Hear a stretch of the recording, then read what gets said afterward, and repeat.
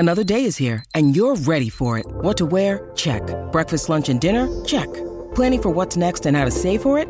That's where Bank of America can help. For your financial to-dos, Bank of America has experts ready to help get you closer to your goals. Get started at one of our local financial centers or 24/7 in our mobile banking app. Find a location near you at bankofamerica.com/talktous. What would you like the power to do? Mobile banking requires downloading the app and is only available for select devices. Message and data rates may apply. Bank of America N.A., member FDIC. When you need mealtime inspiration, it's worth shopping Kroger, where you'll find over 30,000 mouth-watering choices that excite your inner foodie. And no matter what tasty choice you make, you'll enjoy our everyday low prices, plus extra ways to save, like digital coupons worth over $600 each week. You can also save up to $1 off per gallon at the pump with fuel points. More savings and more inspiring flavors make shopping Kroger worth it every time. Kroger, fresh for everyone. Fuel restrictions apply.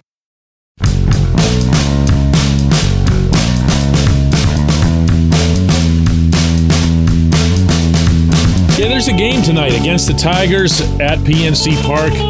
If anyone's interested, I would imagine that the bulk of the attention for baseball fans everywhere today will be the 6 p.m.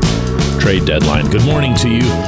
Good Tuesday morning. I'm Dejan Kovacevic of DK Pittsburgh Sports, and this is Daily Shot of Pirates. It comes your way bright and early every weekday if you're into football and or hockey. I also offer daily shots of Steelers and Penguins, the other two teams in town that I cover. Mitch Keller and David Bednar, probably more the latter, are going to be mentioned all day long. You're going to have to get used to it or just find some way to touch grass, as the cool kids like to say now. Meaning, get away from everything, including this particular program, and don't even pay any attention to anything that you hear, see, or read between now and a little bit after 6. Because here is what I'm hearing that the team is expecting to take place without necessarily forcing it or having anything currently lined up. Rich Hill is going to get traded. That one you can take to the bank. There are several teams that are interested, and why wouldn't they be? Veteran lefty can still do it, showing no health issues so far this season. And his experience includes being part of a contender.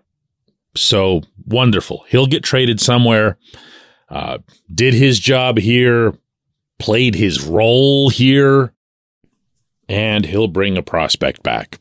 It won't be a significant one. Austin Hedges is probably going to get traded. There are enough teams that could use insurance behind the plate and that are lacking defensively behind the plate. And also, let's be real here. He could kind of use a fresh start somewhere else. He became cast unfairly in some ways as a villain. He wasn't the guy who was responsible for handing Austin Hedges a $5 million contract. He wasn't the guy writing Hedges' name in the lineup every day. And he wasn't the one who was keeping not one, but two catching prospects in the minors so that they could save money years from now on Super 2 arbitration stances. But he'll go too. And honestly, I think that'll be it. Meaning I don't see any other fringy players on the roster, and I definitely don't see Ji-Man Choi going, although he'd been a candidate before Carlos Santana was traded. No chance Choi's going to go anywhere. If anything, I would expect the Pirates before long to begin talking to Choi about a contract for next year, maybe more. But Keller and Bednar is a hard no. And I'm not saying that because I wish it to be so. I'm not saying that because there isn't any chance in a normal setting that one or both could be dealt. But this isn't a normal setting. It isn't. Here's what I can tell you. Charrington absolutely, positively, unequivocally does not have a unilateral right to move one or both. He just doesn't. This is a call that would have to be made in unison with Travis Williams and Bob Nutting. And that's not going to come unless they can be convinced that the Pirates are legitimately being floored by somebody. So what ends up happening in turn, since Charrington already knows this, is he's got to put out an ask that is outrageous. And if he wants to trade one or both, and I would never doubt that with him because it's another opportunity to kick the can further down the road, he is going to have somebody say yes to one of these things. There was a report from an American League city yesterday that the Pirates wanted a team's top 2 prospects, like their top 2 prospects in their system.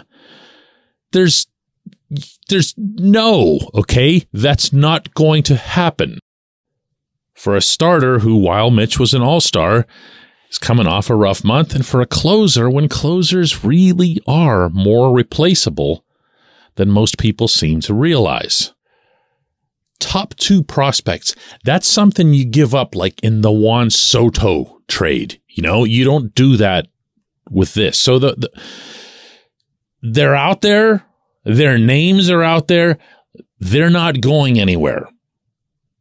Because if they go somewhere, the hard question that has to be answered by the people at the very top of this operation, not Charrington, because he wouldn't mind answering at all, because he never apologizes for endless losing, is when? So this isn't it? Really? You're going to let go an inexpensive starter who's going to be here for years, and you're going to deal him for prospects? So now we got to wait for those guys to be the next cavalry to come up? And you're not going to do it with Bednar either, even though, again, Bednar could be more easily replaced. You're just not going to see that. Now, how and why should we trust that Nutting/Williams will do the right thing? I don't know that it's a matter of doing the right thing.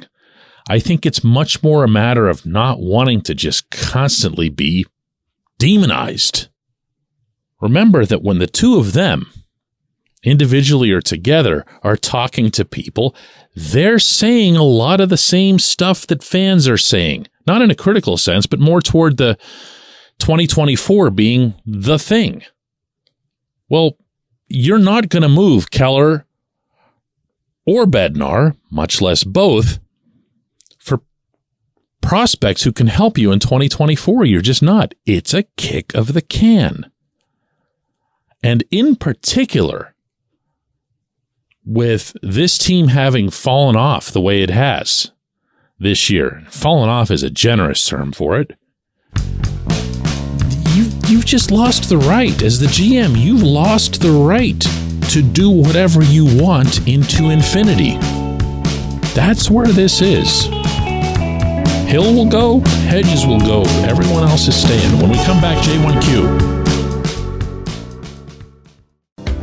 This portion of Daily Shot of Pirates is brought to you by our friends at North Shore Tavern. That's directly across Federal Street from PNC Park. It's home of Steak on a Stone, an eating experience, underscoring the word experience. The steak is brought to you partially cooked on an 800-degree stone, and you do the rest. It's a ton of fun, it's a great meal, and it's a baseball atmosphere like no other in Pittsburgh.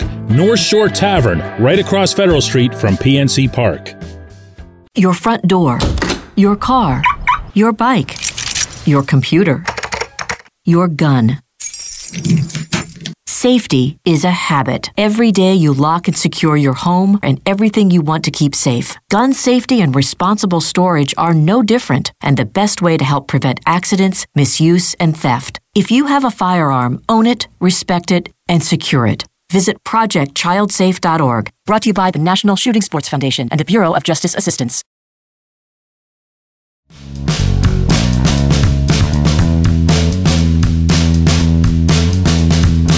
Today's J1Q comes from Robert, who asks, and this is via our YouTube comment section, you really don't like the Pirates, do you? I must conclude that you'd find fault even if they were in a positive mix. Robert, I've been doing this a long time. I've been covering this team professionally as a journalist since 2004. As a reporter, you're never in a position to like or dislike your coverage matter. You're just not.